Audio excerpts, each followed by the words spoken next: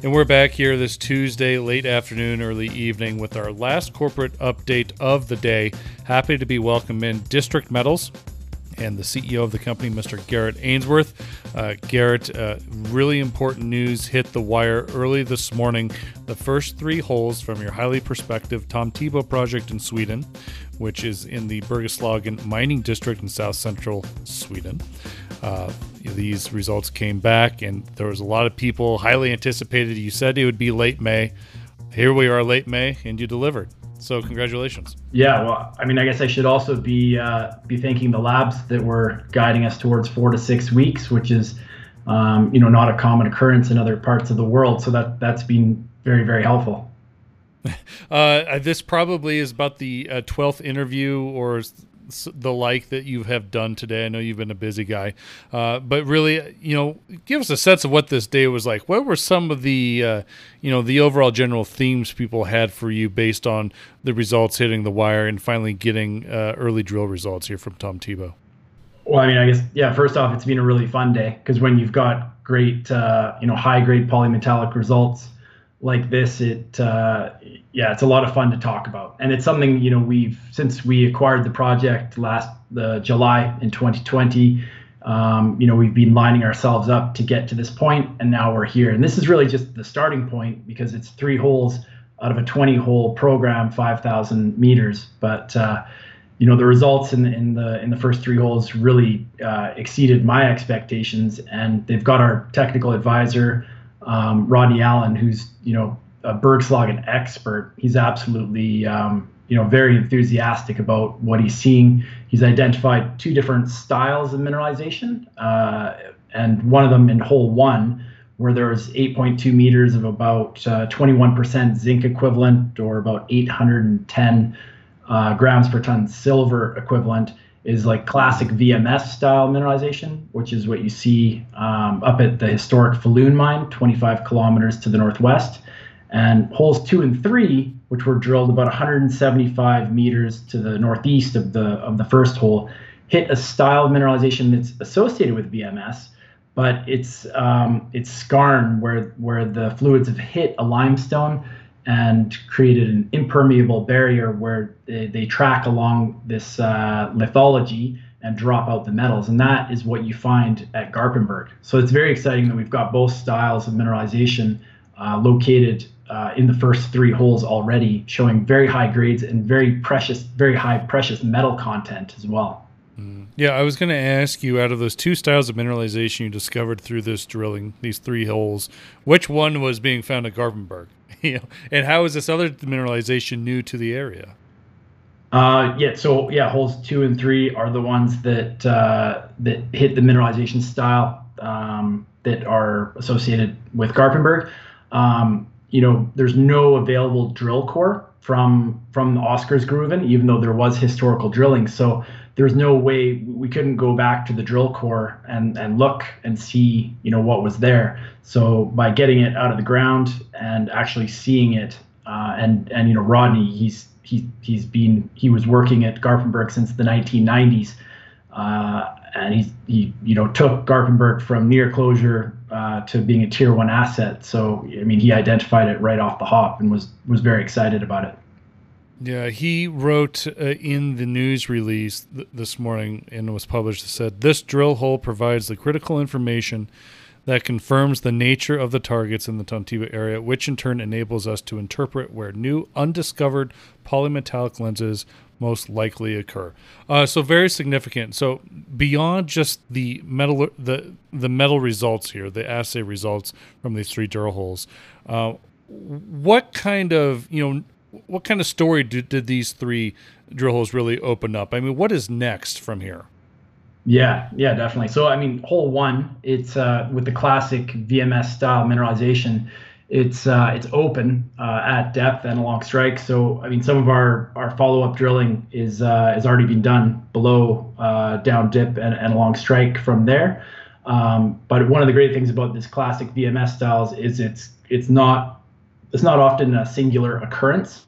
These occur in clusters. So, I mean, the potential for us to find other high-grade pods along the lithology contact of interest is very, very high. And I mean, in a similar sense, holes 2 and 3, where you get this limestone that's being skarned and associated mineralization, these are very high tonnage targets that, I mean, at Garpenberg, there's been 54 million tons mined, and it's very high grade in silver. So this is, again, is wide open at depth and along strike.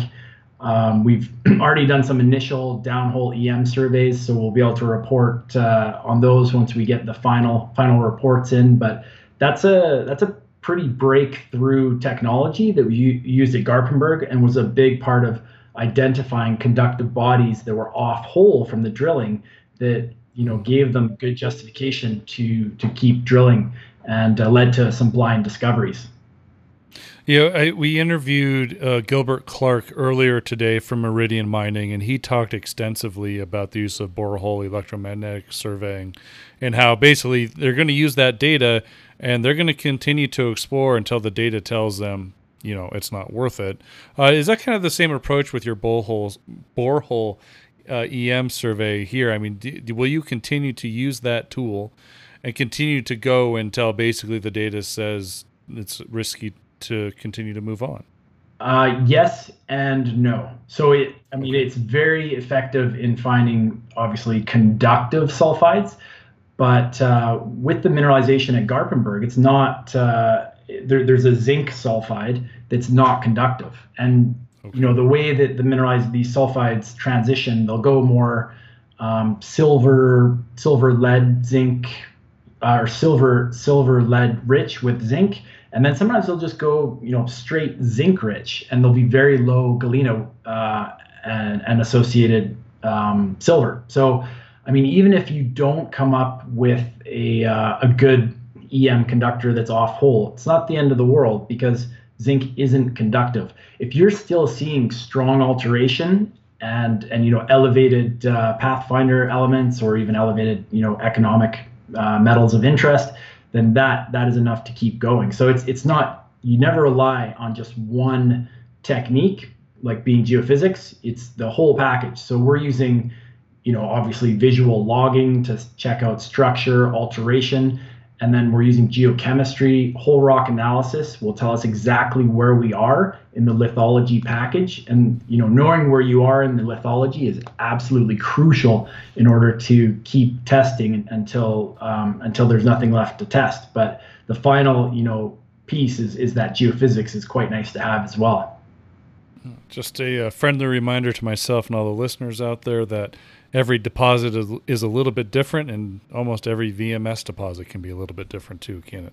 Absolutely. Then the VMS deposits in the Bergslagen are very different. I mean, for instance, most VMS deposits don't have limestones associated with them. Normally it's more black shales with graphite. But I mean, in that sense, it makes exploration easier at Tom Thibault when we don't have conductive graphite that can cause a false positive conductive anomaly. Oh, okay. Very good. You know, one of the things, a couple of takeaways and follow-up questions I had for you, Garrett, is, you know, we did read out this morning in the morning briefing. We read out these results, the wider intervals here from all three holes. You know, there was a lot of mineralization and grades to report. And so I just wanted, without going in and relaying all those results, I just was curious, because a naive question here is, why was there not an equivalent result that was put, like a zinc equivalent or maybe even a silver equivalent? Yes. So there's really two reasons. The most and actually the most important one is, you know, the regulators actually don't like to see metal equivalences used, and they especially don't like it when you use 100% metallurgical recovery. So at Garpenberg, for instance, the average recovery would be 85%.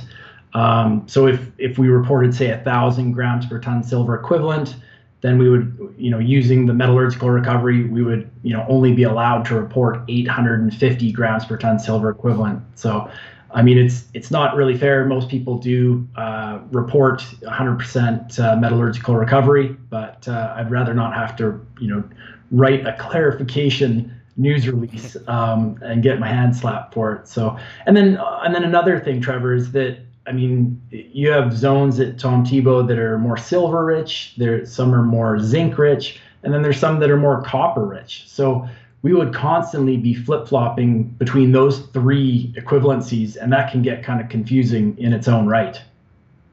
Okay, so you going forward, any drill result you think are going to be kind of broken up by each metal found?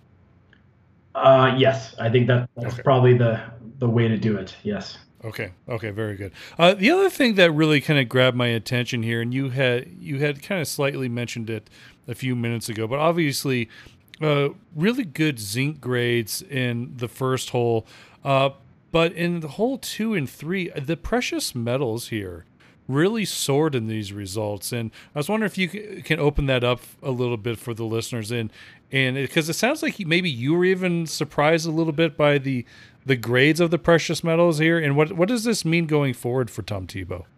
Yeah. So, I mean, I guess first off, I should start off with a lot of the historical drilling. They only assayed for base metals. So we didn't really know what we were getting into with the precious metal content. We hoped that it was good, and we knew that from some of the dump pile assays that we're taking that there was quite strong gold and silver numbers. But I mean, actually getting that in drill core at depth is very exciting. And it makes sense though, because at Garpenberg, almost 50% of the revenue from 2020 that came from mostly silver and a little bit of gold.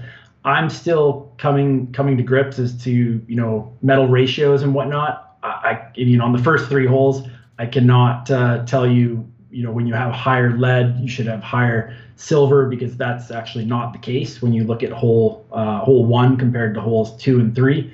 But I mean, once we get more data, we'll be able to find the ratios out, and it'll make more sense on that front. Okay. First three holes are out.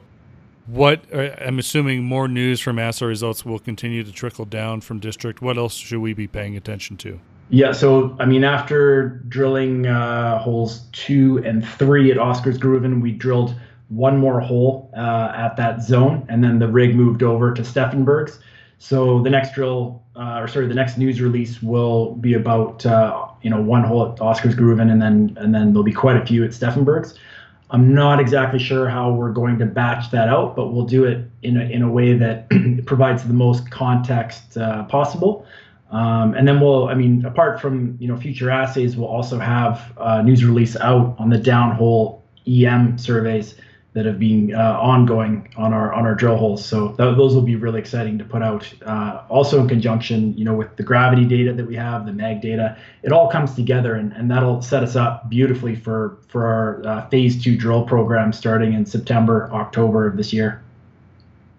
Garrett, on a personal note, if I may ask, holistically looking back up to this point, it's been a year or two in the making here to get to these first couple drill holes. You were able to get the Tom Tebow project, create District Metals, form this company, do a bunch of early exploration work with a great team. Really looking back, and what's the significance of this moment for you as the head of this company? Yeah, I mean, today's really a landmark day for me, because I initially started looking at Tom Tebow in late 2019. We signed the definitive agreement with EMX Royalty in February of 2020, right before COVID really kind of settled in.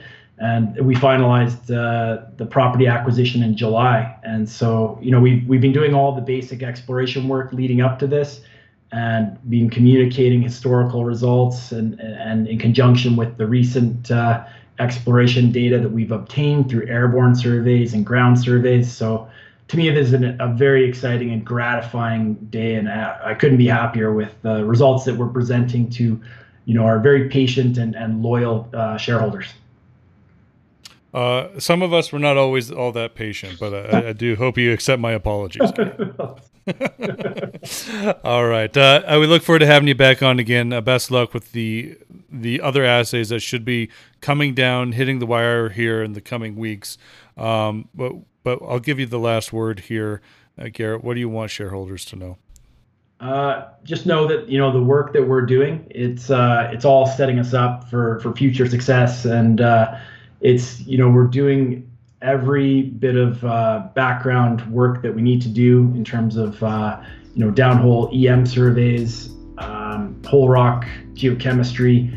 And this program is exciting, but it's also going to set us up for, taking much larger step outs and really going for the Hail Mary. And we'll also be targeting some of the regional targets like that gravity target that's located 1 kilometer to the northeast of the Tom Thibault mine. So it's all a process, and so far it's going very, very well.